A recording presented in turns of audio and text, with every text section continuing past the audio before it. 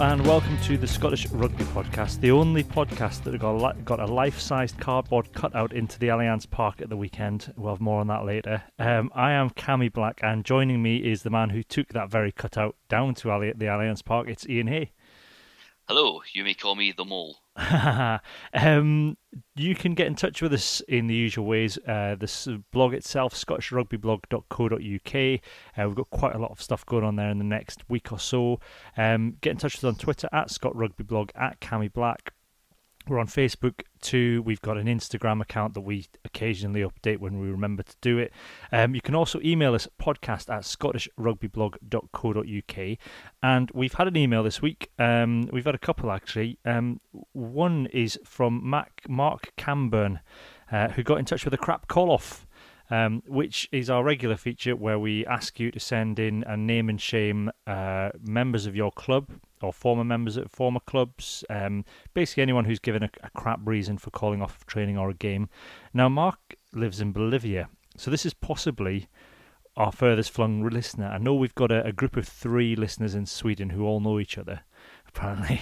But this, I think, is like the furthest anyone's ever contacted from. If anyone can beat Bolivia, then do get in touch. But anyway, Mark plays for the Santa Cruz Rugby Club. And he says, on Tuesday, this is last Tuesday, the president of the club said that he couldn't train because he'd fallen out with his mum and she'd thrown him out of the house and wouldn't let him back in for his clothes. He's 30. Mark says he offered to lend him some kit, but he didn't seem keen. That's a new one, certainly. I know, there's a lot to unpick there, isn't there? Yeah, president and still living in the basement. Yep. The base, yeah. I think that's probably up there with the best one we ever had, which was pony tracking with your granny at 23. Yeah, that was a good one. I enjoyed that. Anyway, we'll start with the news. Tim Swinson is out for the rest of the season. Not so good news for Glasgow Warriors. We wish him well. There have been various SRU shenanigans since we were last on air, various meetings and comings and goings and AGMs. If you go on the offside line, David Barnes does an excellent job of covering all that in much more detail than we do. What we're hoping to do is have some sort of special episode to wrap it all up towards the end of the season, maybe invite a few people from clubs along to give their views and a bit of insight into what's actually going on. Congratulations to Berwick. I know other clubs do exist outside of Berwick in the club scene, but it's my, essentially I'm in charge of this podcast, so I can say well done, Berwick. You've been promoted to National 3, and they're off to Murrayfield to play in the Shield final. So we are also looking at doing a bit of a special, not just because it's Berwick and I'm biased, but just to give an insight into the sort of preparations that a club go through and the sort of season that they've had. Maybe give you a bit of an insight into club rugby. Over on the blog, Rory's been looking at the current state of Scotland's World Cup squad based on who's injured and who's available at the moment. He posted that thinking Tommy Seymour was injured, and literally 5 minutes later, Tommy Seymour was announced in the Glasgow squad. It's incredible powers of recovery, does Tommy? Yeah, exactly. Lazarus-like resurrection there. So, yeah, go and have a look at that. The forwards, I understand, are going to be posted at some point early next week, and then we'll pick that up on the blog, and we'll pick up some of your comments too. Glasgow Warriors have signed someone, and I'm trying to find out who it is. George Thornton, they've signed, who was a Scotland under-20s prop, and he was playing down at Wasps. Glasgow desperate for a prop, a young prop? Do you think, Ian?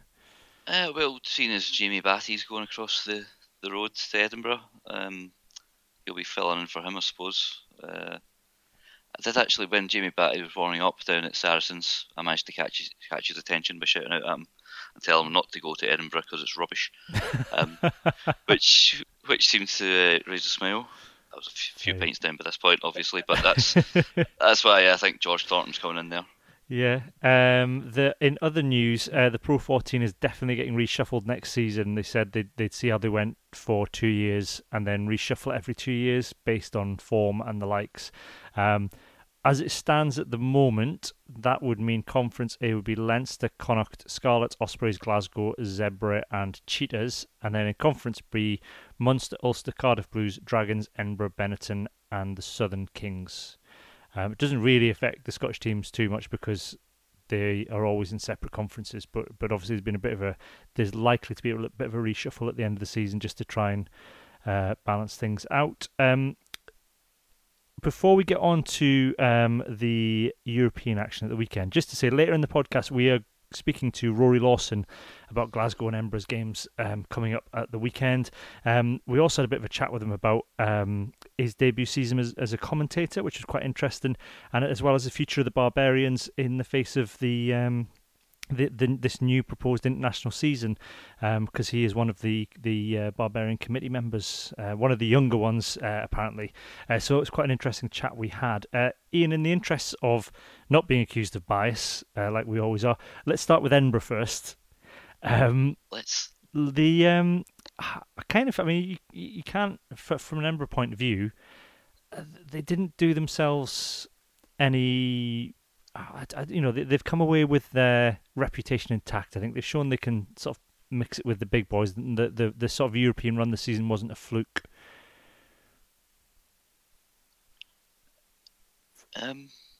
Well, I mean, it seems to be the same problem as it is with the national team. We can run the big teams close, but we can't get over the line. They certainly put in a decent show, as they did when they played Munster last year in the Pro 14 playoffs. Nobody gave Edinburgh a chance really, but it seemed like, well, it was a game that they should really have won. And again, it was the same on Saturday. So we still seem to have this sort of, I don't know if it's like a psychological barrier, but just this ability to come through in games but should really win. Yeah. It's interesting. The psychological thing's interesting. I mean, that the first Munster try where and one of the main talking points was the Pyrgos slap down, and then followed up by the Conor Murray suplex on Pyrgos. I think even Conor Murray has now come out and accepted that the penalty against Pyrgos should have been reversed. But conversely, I don't understand what Pyrgos was trying to do, slapping down a ball 5 meters from his line, because that's a yellow card. Yeah, it was a bit suicidal, wasn't it? I mean, but that's the thing. Like we were sort of saying about a psychological sort of barrier. This is at a time when Munster were down to 14 men, and just a couple of minutes beforehand, Edinburgh are knocking on the door, and they managed to concede possession. The pick and go. It was just the Munster red line held firm, and then just a couple of minutes later, they're able to turn that attacking position into points against the run of play. Yeah, it seems to be the same old sort of problem. I know, and you wonder if it's the same old play. I know we've talked again. We talk about sort of the next generation of Scotland players that are coming through, and the next generation of Glasgow and Edinburgh players that are maybe more used to winning. And sort of Pyrgos is a bit of a throwback to sort of the darker days of Scottish rugby, and you wonder whether there's still that. I don't want to say stench hanging around because that seems harsh, but with the older players, that sort of they still carry the old mentality. I mean, I've worked at places before where everyone talks about the dark old days or the good old days, or you weren't here before, and you wonder how much of that sticks around until those players leave. I mean, it's not necessarily Pyrgos on his own, but it's that it was a massive brain fart what he did, slapping it out there. There was no need to do it. He conceded the penalty and Munster scored. So yeah, it's an interesting one, the psychological thing. I wonder whether it'll change. We'll start to see a change the more sort of the older players start to retire, and whether the younger players coming through will have a different mindset. See, I wouldn't necessarily put Pyrgos in that bracket, because when his breakthrough was maybe 13, 14, so he's a Pro 12 winner. Yeah, he started that final. I don't know if it was just maybe an attempt to try and show up his opposite half, perhaps. Given the prestige with which Conor Murray is paraded with, at least he didn't go for his standing leg. True. No, didn't seem like the wisest of choices at the time, and so it proved. Yeah, I mean, it's interesting. There's been a lot of talk about his box kicking as well, and Sandy's done a really good article about the game on the blog, which is worth looking at. And he was talking about box kicking in terms of it's not about the box kick itself. It's about the sort of 3 or 4 phases on from the box kick, and what positions are they trying to get in to get the ball back to then attack. So just because they're kicking it up doesn't necessarily mean they're giving away possession. Although, as he points out, Henry Pyrgos his execution and his box kicking skills aren't good enough to do what maybe Embra are trying to do. And I wonder whether that's probably Embra's main weakness at the moment is scrum half, because across the park I can't really think of any other areas. They're pretty strong. The pack's solid. They've got Van der Vault. I haven't got the music queued up, unfortunately. Everyone he's really come on as a 10. They've got good depth at centre. The back line is, I think, probably it's a couple of injuries away from a crisis, but all the starters are there. It's only 9 really where they're struggling, and I can't see where a 9 is coming from, and that's maybe a worry for Edinburgh. Yeah, I mean, like you were saying about their strength and depth, the fact that they were able to keep probably Scotland's best player of the Six Nations, Jamie Ritchie, he was on the bench. Him and Magnus Bradbury sitting on the bench, across the way here, one of them would walk into the Glasgow team, you'd imagine. Yeah. And Dean and Johnson, they've certainly, obviously, what with the injury problems for Scott and Bennett, who you would imagine if you looked at the names in the Edinburgh team sheet, they'd be your first choice centre combo, but they've had long-term injury problems. Charlie Shield, there's a sort of bit of hope pinned on him, but is he ready? Probably not. He's played very little game time. A lot of people seem to dislike Nathan Fowles, and is Pyrgos, is he good enough to be the starting 10 at a club like Edinburgh? That's why he moved there. And he's had some terrific matches, but it does seem to be, if he's kicking games off, that can perhaps skew your overall interpretation of his game. Yeah, shall we say? Yeah, I mean the only other player that sort of is ready to go would be Finlay Christie, who's in his last year of his contract with the Hurricanes, and he's one of these players that's constantly talked about because I think mainly everyone gets very excited when there's a Super Rugby player who's Scottish qualified. They're like, "Oh, get him in! He plays in Super Rugby. He must be good." His surname's Christie and he's ginger. He's definitely one of ours. Yeah. Get him in immediately. But I think he was born in Scotland and he moved when he was 7. But he's behind TJ Penara, so he's not getting. When I looked, he's not getting starts. His contract up. It'd be a big move for him to come back here, but he surely would be worth giving it a go, not least because that is the final piece of the jigsaw for Edinburgh. Well, unless we're maybe wanting to tempt somebody like Ben Vellacott, north of the Very border. true, yeah. That's another option. Yeah, but obviously going from Super Rugby to Northern Hemisphere Rugby, it's quite a big difference, and people who, some players turn up with big reputations and don't really fulfil them. No, that's also very true, because there's been more than enough players sort of parachuted into the Pro 14 from Super Rugby who've struggled. Yeah, the lesser spotted Lea Masanga, for example. No, but I think he's maybe played. Has he played for Ayr more than he's played? Is it Ayr or Stirling? Has he played for them more than he's played for Glasgow? I think, hasn't he? Yeah, I think it's Stirling he's signed to, but yeah. No, everyone gets excited. We've got this. Dave Rennie's coming in. That's great. He'll bring in some Southern Hemisphere recruits, and players like Kyle Stain, for example. He's been parachuted in from virtually nowhere to starting ahead of Masanga. Same with Robbie Nairn, he's getting preferred. There's certainly an acclimatisation issue. You could possibly call it with some players. Speaking of Super Rugby players who were parachuted into the Pro 14, Pierre Schumann's tap on Tagburn. This was Craig Simpson's hands in the rock, but I'm going to talk it now because we're talking about the Embra game. Conor Murray, unsurprisingly, because he is Conor Murray, has come out in defence of Tagburn and said he was entitled to go down the way he did. Where do you fall on this? Are you the side that says? I mean, there's three ways of looking at this. One is this isn't football. We don't dive to the floor like we've just been shot. Another way of looking at it is to say he was entitled to make the most of it to draw the referee's attention to it. And there's a third way of looking at it, which is Schumann shouldn't have done it in the first place. I'm probably in the latter camp in that it's, I think everybody's quite rightly commented on Burns' behaviour, but ultimately it was Schumann's fault.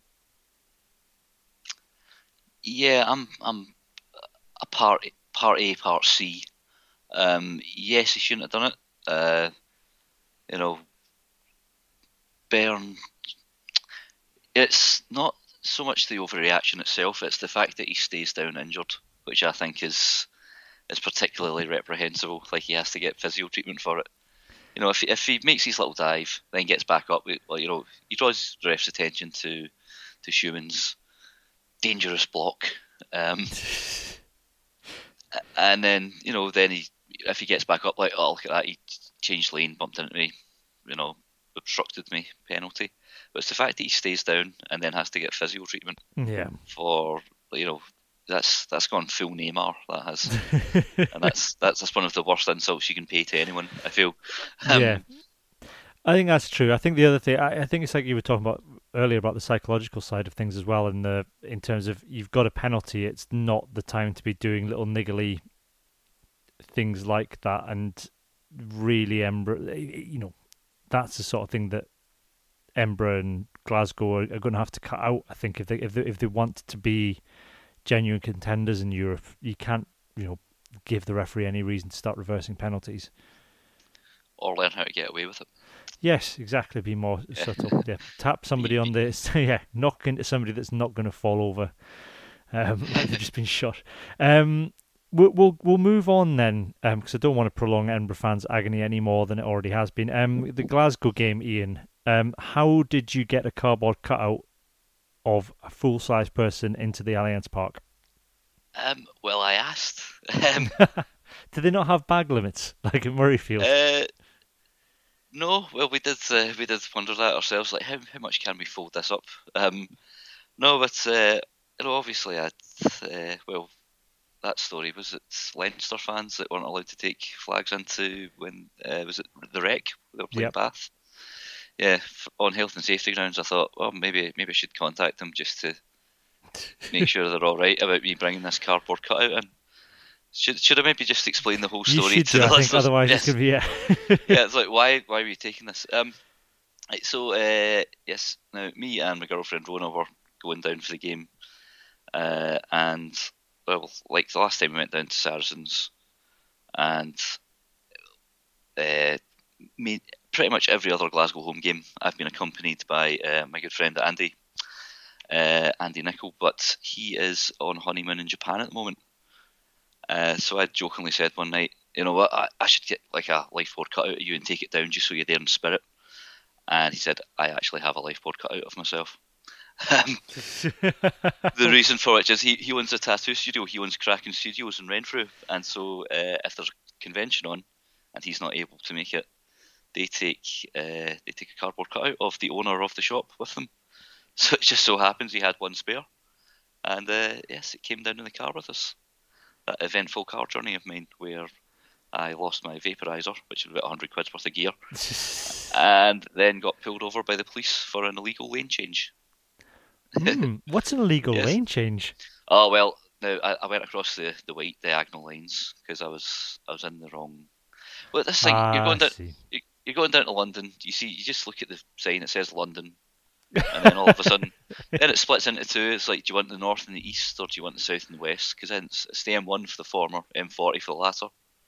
I needed the latter, but I was in the M1 lane, so I thought, oh, better jump over here. So got pulled over for that. Got away with it. I was polite and correct. The police were very, very forgiving. So that was nice of them. I'm Yep. just going to keep being nice so I don't get 3 points on my licence. Um, Very good. Um, so no, is that maybe the answer then? Do you think to people who are complaining about the bag size limits at Murrayfield is to somehow get a life-size cardboard cut out of someone, take it with you and stuff its pockets with things? yes, what to do is just say that it's in the interest of comedy. That you're taking this ridiculously sized, oversized piece of luggage with you, and you know, then they'll be fine with that. But nah, I mean, this is a thing we could maybe speak about later. If it might be my hands in the rock, might not. I'm thinking about other stuff. But Saracens, they put on a good day out. This is one thing that people were complaining about at Murrayfield. You almost feel like you're getting chased out whenever you're there. But the Sarries know how to put on an event and make you feel welcome. So it softens the blow, doesn't it? After a 30-point loss. Yeah, after a chastening, yes, it certainly does. Yeah. In terms of the game, I mean, the one interesting thing that Jonathan Davis has come out today and said, Jonathan Humphreys, sorry, not Jonathan Davis, is saying that Glasgow players don't have enough European knockout qualification experience. But you look at that Glasgow team, there's plenty of players in there with big game experience with Scotland. So that can't be used as that's been an excuse since year dot with Glasgow. It can't. How long can they realistically use that as an excuse for not doing well in Europe? Well, what I will say is the back line wasn't the most experienced, was it? The likes of Stain, Rory Hughes, Stafford McDowell. These are guys who you wouldn't usually expect to start in a match of such magnitude. But to go back to say what we're talking about with the sort of psychological element of it in the Edinburgh game, you don't know. Players won't know how to react under the pressure until they're exposed to the pressure. Mm-hmm. So that Saracens unit, a lot of them have been together for a long time. They're always at the business end of competitions. So they have that pressure. They know what it's like to play with that pressure. A lot of the Glasgow players don't, and the ones who maybe did, like Stuart Hogg. I mean, Hogg, let's be honest, he had a bit of a nightmare. Ball in hand, he was quite threatening when we did have the ball in hand, but he was one of the main guys responsible for doing the cardinal sin that you don't want to do against Saracens, and that's giving them the ball back with good field position. So he kicked out 2 restarts on the full, missed touch with a penalty, and there's a kick out on the full. And if you're just going to invite that pressure on, eventually that tells. Yeah, and especially that terrible lid. That is unforgivable. Yeah, if you're going to draw attention to yourself like that, you'd better be damn good.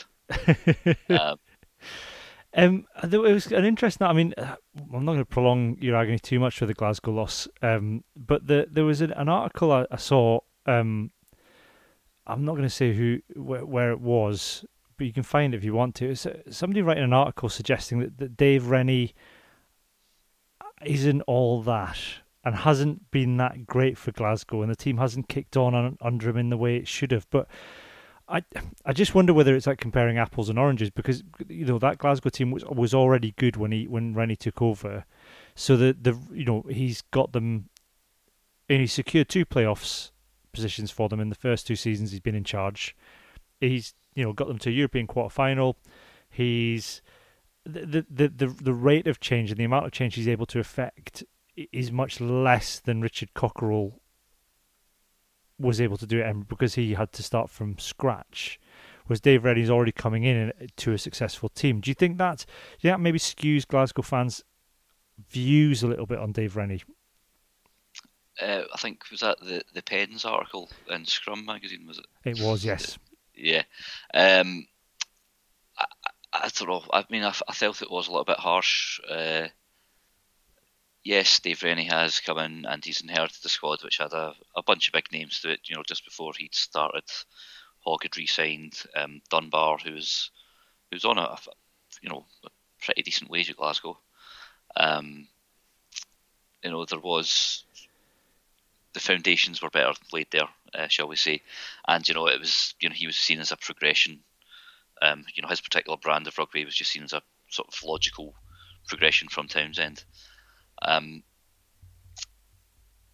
Has recruitment been done properly?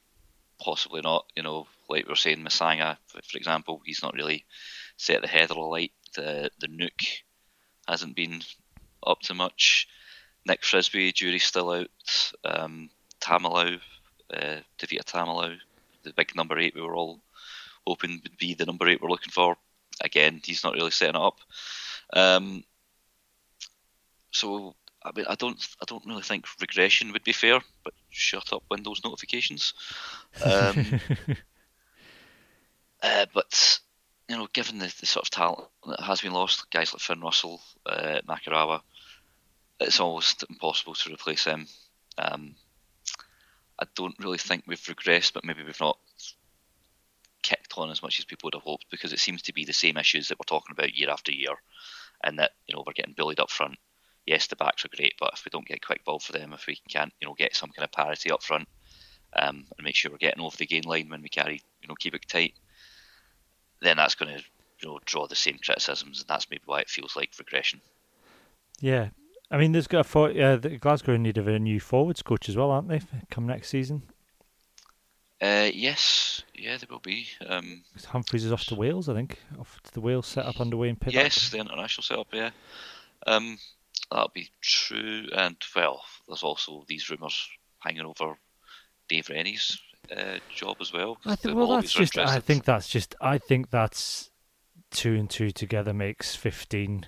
Because Scott Johnson has gone to Australia, so people automatically make assumptions about who he might recruit and who he might have in his phone book. I don't doubt Dave Rennie would want to coach internationally. I just think he's a successful coach in Super Rugby, so his name's always going to be attached to any vacancy.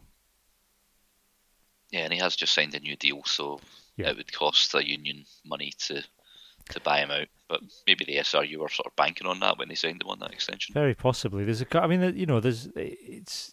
hard to see where the next young Scottish coach is coming from. There's a lot coming through, but there's not really anybody quite ready yet to step into a big role. I think you might have a Mike Blair come through, but he's probably still a few years off that, and you wonder whether that's the plan long term, is to get Rennie to sort of hold the reins for a bit and then have a sort of young Scottish coach come in and take the reins. But I don't think there's anybody that's sort of ready to slot straight in. No, I suppose if you like Roddy Grant's on the coaching team at Edinburgh, isn't he? Well, he's off to Ulster now next season. Oh, is he away as well? He's away. Yeah, he's been snaffled by Dan McFarlane. Yeah, so he's off to Ulster. Yeah, so it'd be interesting times anyway. But it's interesting because we spoke to Rory Lawson a little bit about this when we were previewing the weekend's games. I had a bit of a chat about Dan McFarlane at Ulster and how he's getting on, and also a little bit about Johnny Gray's 100th game and Rory Lawson's views on Johnny Gray. So have a listen to this, and we'll see you on the other side. We're joined now by a man who should need no introductions to listeners of this podcast. It's former Scotland and Edinburgh scrum half turned Premier Sports pundit and commentator Rory Lawson. Rory, welcome to the podcast. Thanks for having me, Cammy. Now, when we first have someone on a podcast for the first time, we normally ask them what club socks they'd wear if they played for the Barbarians. But not only have you played for the Barbarians 3 times, you're also now on the Barbarians committee. Is that right? I am, yes. I bring the average age of the committee down a little bit, but it's a great honour and privilege to be a part of it. And it's something that the Barbarians don't have many games throughout the year, but when they come around, just seeing the excitement of the boys that get invited to play for the squad is awesome, and I really thrive off that. Do you did you wear the same club socks for all 3 games you played in? Because it was sort of a little mini tour, wasn't it, in the summer? Yes, it was. I wore. Now you're testing my memory, which isn't great. But I think I wore my Gloucester socks for England game, Gloucester socks for the Ireland game at Kingsholm, and then for Wales in Cardiff, I think I wore 1 Gloucester sock and 1 Newcastle Falcons sock, because that was at the time whereby I was transitioning between the 2 clubs. But it was for me, it was really special to play at Kingsholm because I'd been injured around about February time and was out for 4 months, so I didn't have a game to sort of sign off my Gloucester career. So it was really special to play in the Barbarians jersey and the Gloucester socks. Yeah. I'm interested to know, do you wear different club ties to committee meetings? I wear the Barbarians club tie. There are a couple of different iterations. I actually have the players tie still, and yeah, it would typically if you wore a different tie in, you're just in danger of being frowned upon by Mickey Steele-Bodger, who at 90 plus years old is like the Yoda of Barbarians rugby. Every Barbarian that there's been over the last 35 years will have stories to tell of Mickey Steele-Bodger. He's died twice on tour and been brought around, but he is quite the character and just encapsulates everything that the Barbarian stands for. I'm just very quickly before we move on to the Embra game, in terms of the way things are looking now with the international rugby calendar and the debate about how often players are playing, is there still a future, do you think, for the Barbarians? Do you get a sense that games are still going to be easy to come by? I really hope so. I think for me, the thing that I've really learned in my couple of years on the committee is that there's still a real appetite from the players in particular for the Barbarians games.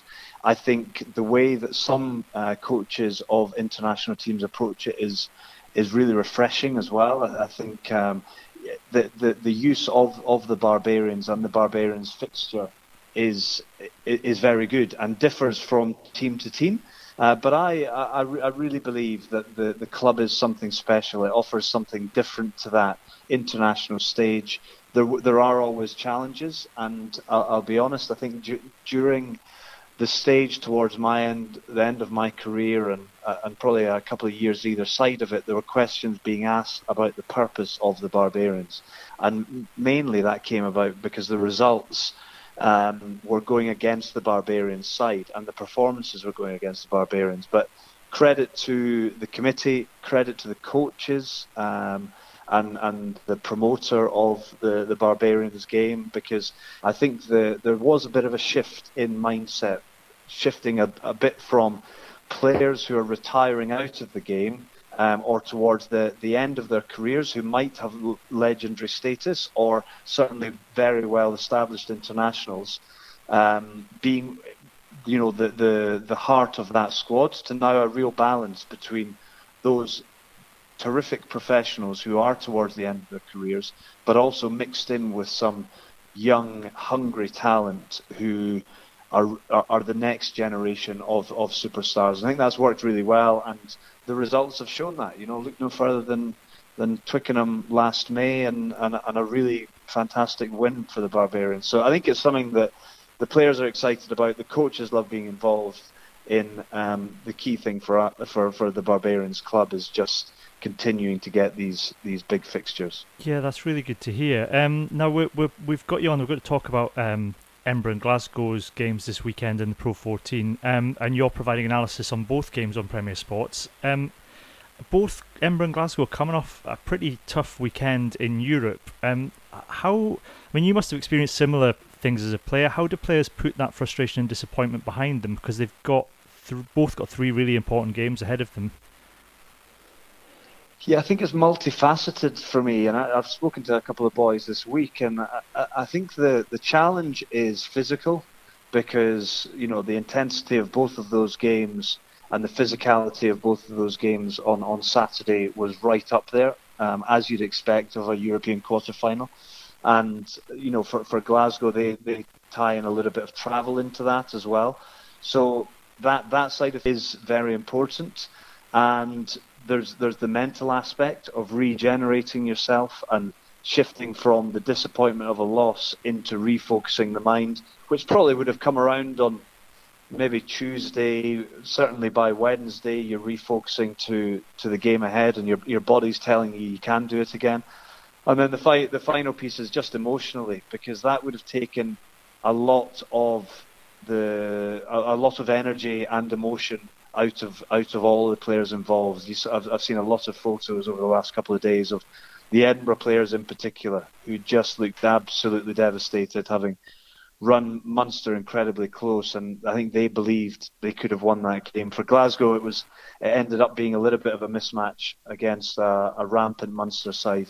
But for both sides, the big challenge is get yourselves back up. The easy bit for me is refocusing the mind, because you now know you've got a sole focus on the rest of the season, and it's Guinness Pro 14 action. And they all know they've got 3 games to put themselves in a position to go into the knockout stages with some momentum and with the ability to chase some silverware. Yeah, I mean, it's an interesting one for Glasgow on Friday night, because they're up against quite a resurgent Ulster team, and Dan McFarlane's there now as the Ulster coach, and he's going to have quite a lot of insight into Glasgow's setup. I mean, is that something you think Glasgow are going to have prepared for? I don't think they'll prepare any differently to a team coached by somebody else. And look, I think Dan McFarlane has been a revelation at Ulster. I think the way that, given the challenges they had last season on and off field, I think the way that he has built his squad, developed his squad, and throughout the season they just seem to be getting better and better. And that was as good an Ulster performance last week as I have seen for a long, long time. And the challenge for them really is now reaching those heights again. It's about being able to say to in amongst the squad, that's the standard we set. Do I think Glasgow need to change anything? No, I don't. I think Glasgow will continue to prepare for the game and focus from within. They'll understand the challenges that come through this Ulster side, but at the same time, they'll know that if they get their bit right, then they're in a position to. They'll be in a position to win the game. And it's quite a strong Glasgow team that they've named. It's just come out just sort of a few minutes before we're speaking here. Johnny Gray's starting for his 100th cap for Glasgow, but he's maybe had probably one of his hardest seasons since turning professional. He's struggled a bit for form. He's been benched for Glasgow and Scotland. What's the key, do you think, to rediscovering form as a player? Is it a hard thing to do? Form's always a bit challenging, and I think for Johnny, he would have been disappointed to be on the bench last week. He was fully fit. I think that was the first time he's come off the bench for Glasgow Warriors in 4 years last week. I thought he came on and did what Johnny Gray does. He carries, he tackles, he hits rucks, he leads the side. And I think for Johnny, it's just about trying to evolve his game. And, it's interesting speaking to Al Kellick about him.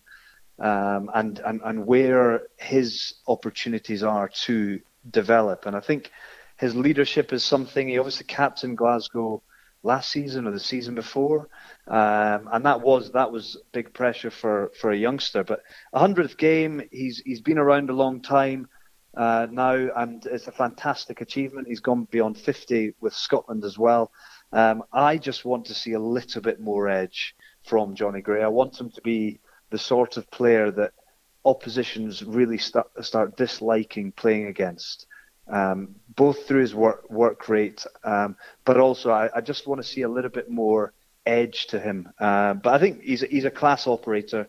He's still so young, but I'd just like to see him take his game onto another dimension. And I think there's no better opportunity for him than to do it in the next month with big games. Every game now is a big game for both Glasgow and Edinburgh. Yeah, I mean, it's interesting for Glasgow. I mean, they've confirmed their playoff place, but they've still got a bit of work to do to get the home semi-final. They've got Ulster this weekend, then Leinster away and Edinburgh at home. So it's going to be quite a challenge for them. Dave Rennie and John Humphreys have both talked about this idea that they didn't have a sort of competitive run-in last season because they sort of finished with the home semi so early. Do you think that plays into their hands a bit this season? I think it does. I think when you look at it as well, particularly round 20, this game's slightly different for me. The week after the quarter-final, the players will, and I'm thinking Munster and Leinster here in particular, because when you get to round 20, I think I'm right in saying you're a week away from the semi-final, and that's when some of the teams might mix up their squads to keep players fresh. And I think that's where it might go in Glasgow's favour, albeit a Leinster side, even without their superstars, is still a strong Leinster side. Glasgow have the opportunity to go there and pick something up. Munster travel to Benetton next week, and Benetton have been very good this season, and I expect that they'll rest a lot of their players for that. So I think both sides have got a tough run-in. Glasgow have got Ulster and then away to Leinster and then home to Edinburgh.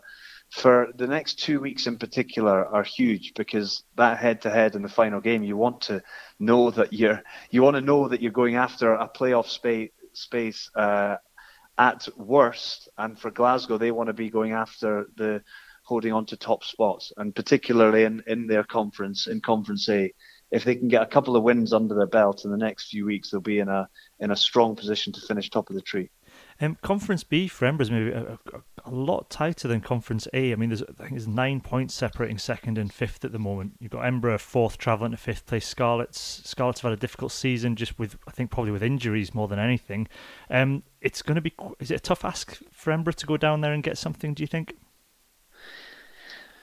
It is, when you look at some of the Scarlets contingent that you expect to come back in. All of the Wales guys I anticipate will be part of the squad, and when you're adding in Rob Evans, Ken Owens, Jake Ball, Gareth Davis, Hadley Parks, Jonathan Davis into that squad, that's real strength that they're adding in, and I think Scarlets will believe they can sneak into third spot and try and upset the apple cart a little bit on that front. They're the only side, I think, to have done it before and won away semi-finals, and they have done it previously. I just think there's a bit of a feel good in Wales at the moment, and they will believe that they can climb Conference B and get themselves into the mix towards the end of the season. They'll be keen on sending Wayne Pivac off with some good performances. But so for Edinburgh, off the back of that, it will be a big challenge. But they've not been great on the road this season. So Richard Cockrell will make no bones about it, and he said before the last round they need to win all of their games in the run-in. So I do believe they need to win these games. I think Benetton this weekend are away to Leinster. I don't expect them to win that one. So for me, if Edinburgh win that, then they get themselves into third spots, and from there it's in their control. It's going to be an interesting experience for John Barclay this weekend, because he got real cult status at Scarlets. I was kind of interested in your take, because you must have had a similar experience when you went back to Gloucester when you played for Falcons. How does that feel as a player when you've played for a club for a long time and maybe got a real connection with the fans to then go back and play against them? I think there's a feel good from it, to be honest. It's one of the few occasions that you get recognition from the opposition crowd, and to be honest, one of the few occasions you get a bit of positivity from the opposition crowd, because you're so used to going away from home and being goaded a little bit, that it is nice to go away to a place whereby you're respected for what you did for that club. And I think John will enjoy that this weekend. I think there'll be a fair bit of banter flying around between him and some of the Scarlets lads on various WhatsApp groups. But I think for me, he'll enjoy going down there, and he'll enjoy playing in a ground that he knows very well, against players that he knows very well, and particularly this early on in his comeback from a big injury, it just maybe focuses the mind that little bit more as well. So it's a massive challenge. He'll be a key cog within this Edinburgh side going away from home, because the pressure is on across all fronts, and to have 9 teams fighting for playoff spots across both conferences says a lot for the competition. Yeah, I mean, I'm kind of interested in your experience this season, because it's your first season, obviously, with Premier Sports, and you've been doing both punditry and commentary, and I was interested to know which you prefer doing.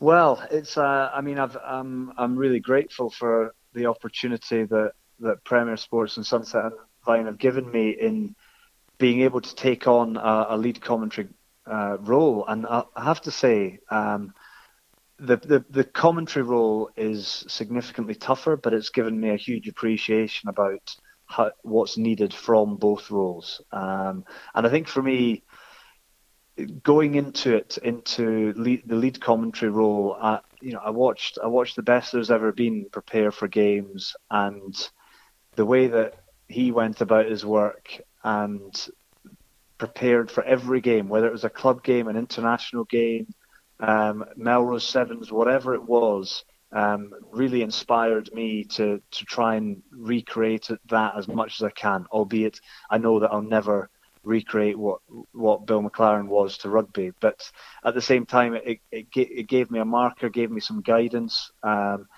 He was an inspirational character, and for me, going into commentary, you're going in cold, because I didn't do a dress rehearsal, and I'm sure that shows. But I feel like I've developed over the last 6 months or so, and I feel like I'm getting better week on week, and it just comes back to exactly the same as what you were as a player. You want to improve as a player week on week, and that carries whether it's a lead commentary role, a co-commentary role, or the punditry or reporter role. I love doing it. I love the variety, and I've got a real sort of appreciation as to what each of the roles needs to do it well. Was it the family connection then that led you into the commentating side of things, or was it just something that you sort of felt that you wanted to give a go? Yes and no. I think it's like, I guess it's like anything whereby, following in my dad's footsteps in rugby, I feel that there's a large element of expectation that comes with that, and as a player, I was obviously proud of what I achieved. At the same time, you always understand that there are things that you wish you had done a bit better. For me, in transitioning into broadcasting as a whole, that is something that I was always interested in, and doing my stuff with Sky or with Five Live or any of the other broadcasters, I really enjoyed it. The transition into lead commentary came about obviously through what Papa did, but also I looked at the broadcasting landscape and felt that the punditry role was one that more and more broadcasters were looking at, and it was recently retired players who can give the player insight as a fairly fresh insight. And for the long-term nature and opportunity for me, I felt like a shift into that lead commentary role was the best thing for my prospects. So it's something that I really enjoy the variety, as I say at the moment. But I think that I am starting to angle more towards that lead commentary role, and the consistency of that. And certainly, I think it's something that I will get better and better at as time goes by. Yeah, well, I have to say that the feedback we've had on the Scottish coverage of the Premier Sports through listeners on the podcast and on our readers on the blog has been overall very positive, I think. So it's it's good to have, I think, a really good Scottish coverage, because it's not something that we've always had in the Pro 14 and the Pro 12 historically. Yeah, look, I think for me, no matter what role I'm in, whether it's the co-coms, pundit, or commentator, I always, and it's something that I was always very wary of from Papa. But I've got a Scottish accent. People know that I'm Scottish, but I'd like to think that my assessment of every game that I do is measured, whether I'm commentating or talking about a Scottish team, a Welsh team, an Irish team, Italian team, South African team, whoever's playing. And that's something that I do pride myself on. I get excited about watching good rugby, and I love talking about it. So, and you learn, and I've watched rugby probably differently to a lot of people over the last 15 years or so, and listened quite intently to what the broadcasters are saying. And before I took on the lead commentary opportunity, I spoke to some of the best in the business who I had worked alongside, and whether that's Nick Mullins or Andrew Cotter or Miles Harrison, Mark Robson. I spoke to all of these guys to have a chat about what their advice would be, how they go about their work, and then try and bring something a bit different through my experiences, obviously, as a former player, because I think there are some things that can be different in that if I'm doing lead commentary alongside Al Kellick and Tina Stelport, like I was for Glasgow Cheetahs, then I'm probably not going to ask them about scrum half play, but I can maybe give my opinion and then bring them in for their input as well. So it's something that's evolving all the time, but I think the Premier Sports coverage of the Guinness Pro 14 and the fact that you get to see every game every weekend has been a breath of fresh air. And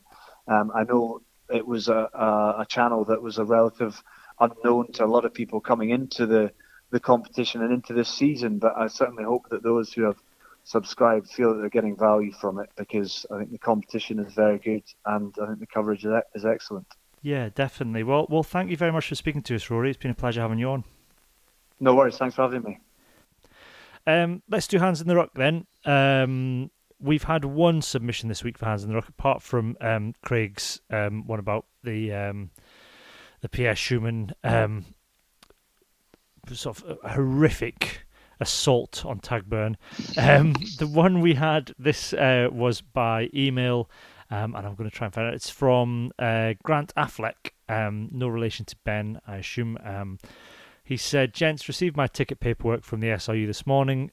Seat in the South Stand has gone from 69 quid to 78 quid, a whopping £9 uplift, a whopping 13% uplift in a single season."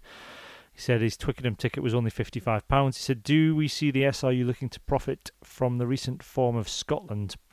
And there's a few people been, grumbling's the right word, about the increase in the season ticket prices for Scotland. And it is, I can see on the one hand, obviously, that Scotland have gone in a few short seasons from struggling to sell out games to selling out every single game at Murrayfield, and so there is an element of if an increase in demand is going to lead to an increase in prices. But you also hope that it doesn't get to a point where you start pricing everybody out. Do you think, Ian? Yeah, this is the sort of careful balancing act you need to do. I mean, it's expensive enough as it is. I mean, like you said, these things, it does rely on how the team's performing, because you look at the Scottish football team, for example. Yes. And when we discussed, when there was the muting of the switch of the National Football Stadium to Murrayfield, if you're playing Israel or Albania or whatever, you're not going to, a third full Murrayfield is not going to benefit anyone. And there is this. Yeah, there's the atmosphere as well, isn't there? Because there is a certain tipping point, I think, where when people start spending I'm not saying that rich people are rubbish, don't create an atmosphere. It's more, I think, when ticket prices when you start pricing families out and start pricing kids out, I think that's when the atmosphere in a stadium starts to change. And you maybe get more of a Twickenham vibe where you've just got people talking all the way through games. You get that sort of general sort of burble and chat rather than a sort of genuine sporting atmosphere. And just the possession of, I think somebody had put a video on Twitter, what they said their seat at Twickenham was like, and it was just a procession of people walking up and down the stairs, blocking their view, going to get beer and food and what have you.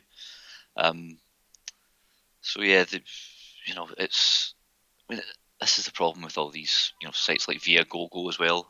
If you're pricing people out who might be genuine fans rather than just people who view it as a day out, that can definitely have a knock-on effect to. I think the crowd can certainly contribute to a team's performance, and if it's a flat atmosphere, you're probably going to get a flat reaction from the players. Yeah, I think the other disappointing thing they've done is they've you can still purchase tickets through clubs, but it's all done on an online system now, whereas in the past you would sort of apply to the club and the club would apply on your behalf. And when I've gone to Murrayfield in the past and had tickets through Berwick, you actually end up sitting next to people who've similarly got their tickets from Berwick, even if it's sort of people tangential, who maybe they're with friends from Berwick and stuff. So it can sort of create quite a nice atmosphere. You get these little pockets of people who haven't arranged to go together, but sort of end up bumping into each other, and that's it's a shame to have lost that. I think I can understand why they've gone to an online system. It maybe makes it easier, but I think what it gains in ease and maybe stopping touts, you kind of lose in that sort of getting to a stadium and seeing people that you know. Yeah, and then you can all join in together and buy each other drinks and start chants. Exactly, yeah. And then only one out of the five of you has to go and get drinks. Yeah, precisely. Yeah. What's had its hands in your ruck this week then, Ian? Right. Well, apart from being pulled over by the police. Oh yeah, that wasn't great. But no, it's when we arrived at the Allianz, we got in. They opened the doors at 12:30, and they stuck the Edinburgh Munster game on the big screen. And the majority of Glasgow fans were supporting Edinburgh. I myself was among them. Obviously, I'd like to see our rivals but neighbours from across the way doing well. It's good for the international players within the setup. Good confidence building for them. But there do seem to be a number of Glasgow fans who are actively supporting Munster. And obviously, there's the intercity rivalry there, but what people seem to be forgetting is this was Munster they're playing against. And we really don't like Munster. It's like I've got loads of pals in Cork, so I've tried liking Munster on their behalf, being like, oh, they'll be happy if Munster do well. But let's be honest, the Bern incident is yet another kind of example we could chuck into the God, Munster are a bit of a shower of not very nice people. Evidence. So yeah, I was quite surprised with this. That's what's hands in my ruck is people who are supporting Munster, Scottish people who are supporting Munster over Edinburgh. Unless you've got a direct. I think anybody supporting Munster who isn't a Munster fan, surely that's where we draw the line. That was despicable behaviour. No, I just thought it was a bit odd. Unless you've got family connections to Southern Ireland there, why would you support Munster? Yeah. They've cheated us a number of times out of stuff. They've cheated everybody out of stuff. Yes, that's how they do. They're Munster. That's what they do. Peter O'Mahony. Exactly. Yeah. Anybody that supports Munster that isn't a Munster fan, shame on you and a pox on your house. My hands in the ruck is the symposium, the World Rugby Symposium, and the laws that are going to be proposed. I'm undecided about them, so I don't even know if I'm enjoying the hands in the ruck or whether this is a grumble. There's a few being suggested. I mean, the ones that I like the idea of having. Apart from the sort of citing commissioner taking an active part in disciplinary on-field discipline, not the TMO obviously because that's a different issue, but more that if someone gets a yellow card, the citing commissioner looks at it there and then to decide if it's a red or not. Because we've seen a number of occasions where someone's been given a yellow or hasn't been sanctioned or there's just been a penalty, and then after a game a citing commissioner's gone, oh, that should have been red or that should have been yellow. It should have been yellow. But there's no ban in it. It does affect the outcome of games, and until you start having more on-field sanctions, then players' behaviour is not going to change. So I quite like that. I think that's a good thing. I'm hoping we don't. It sounds like it's going to be something that's sort of done away from the flow of the match. I think that's probably a good thing, rather than having sort of the Ben Skeen check every 5 minutes. It's more something that they'll quietly review in their own time. Anything that's been flagged up by the referee, and even if it's sort of 20 minutes down the line and the game's still going, they might say, look, listen, we've had a look at that incident 20 minutes ago, it's a yellow card, you need to get them off, or it's a red card, you need to reduce them to 14. So I like that. I don't know how you feel about that, Ian.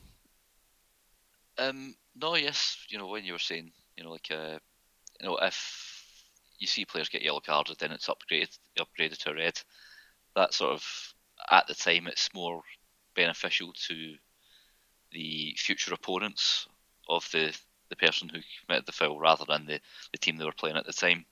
So, yeah, I think sort of more real-time judgings would be appropriate. What do you think about this sort of the take on the 40-20 kick? Yeah, and this is the bit where I'm not sure about. This is the bit where I get that think the theory behind it, I like the idea that this, for people that don't know, the idea is if you're kicking from within your own half and you kick and it has to bounce out and it bounces out in the 22 bounce out touch in the 22, then the team that's kicked it gets an attacking line out. And the idea is that the defence will have to have more players in the back line, in the backfield, to cover that kicking threat. So there'll be less players in the defensive line, so you'll get a more attacking game because attacks will be able to punch more holes in defences. I like that idea. What I think will happen, though, is we'll go to where we were somewhere in the mid-2000s, where if you've got a Finn Russell on your team, if you've got a Stuart Hogg on your team, if you've got someone that can send these huge spiralling kicks out in the 22, that's all that's going to happen. You're not going to see more attacking running rugby. You're just going to see teams who've got kickers just going for lineouts, and that's all we're going to do. It's going to be a territory game, and I don't want to say we've got to a point where generally most games you're getting tries now. There's incentives. You're getting much more running, attacking rugby than where we were in the mid-2000s, where it was just kicking. But I think that's where we'll end up. I don't think you'll end up with running rugby. I think you'll end up with kicking. Yeah, I do think could just descend into a game of kick tennis. I think somebody had done a sort of what would be a stat from the Six Nations. I think there's maybe only 8 or 9 throughout the whole competition where that would have applied. I think the thing is, though, they can say, well, there's only 8 or 9, but that's because there's only 8 or 9 because no one's going for it. Because you're getting a defense. Because you get a defense. You although you've got good attacking position, you're having to, most of the time, the defensive team will claim the line out unless you're Scotland. Probably do something horrendous like overthrow it and. But generally, most of the time, the defence are going to do a nice, safe line-out jump, hit, form a maul, or just go to ground with a ruck, get it back and clear the lines. Whereas if the incentive is that you're getting an attacking line-out, I think you'll just see the number of those kicks increase. So I don't think it works as a direct comparison. So it'll be interesting. They're obviously going to trial it at some point. I like the theory behind it. I'm not. But I can already see what's going to happen, and I don't think the outcome's going to be what they think it will be. The other suggestion is the under-20 championship in June. They had citing commissioners issuing high tackle warnings to any player who were deemed to have been upright or not bent at the waist in the tackle. Each tackle warning counted as 1 strike, and if you got 2 strikes, you would be suspended for a game. And that could be quite an interesting thing for a World Cup.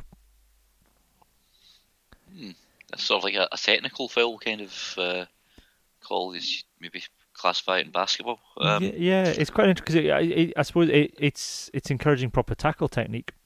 Yeah, but if they're saying if you do 2 in a game, you get banned for the next game. Yep. But do you get any sanction during the game or? Well, no, because it's not about it's not about. Well, I suppose it's the high tackles where you're not going to get a card, isn't it? It's sort of something less than a card. So if it's I'm thinking the George North on Ali Price, that one, where he got him, had him around the neck, and it was more a height difference thing, and it was a penalty to Scotland, but there was no card for North because the referee sort of took into account mitigating circumstances. That might have been a high tackle warning, and if there'd been another one similar, sort of an accidental high tackle or something that doesn't justify a card, although they're all supposed to justify cards. It's a nonsense. We don't know where we are with this stuff. That's the problem. It's an absolute shambles. It's a mockery of a sham of a sham of a mockery. Yeah.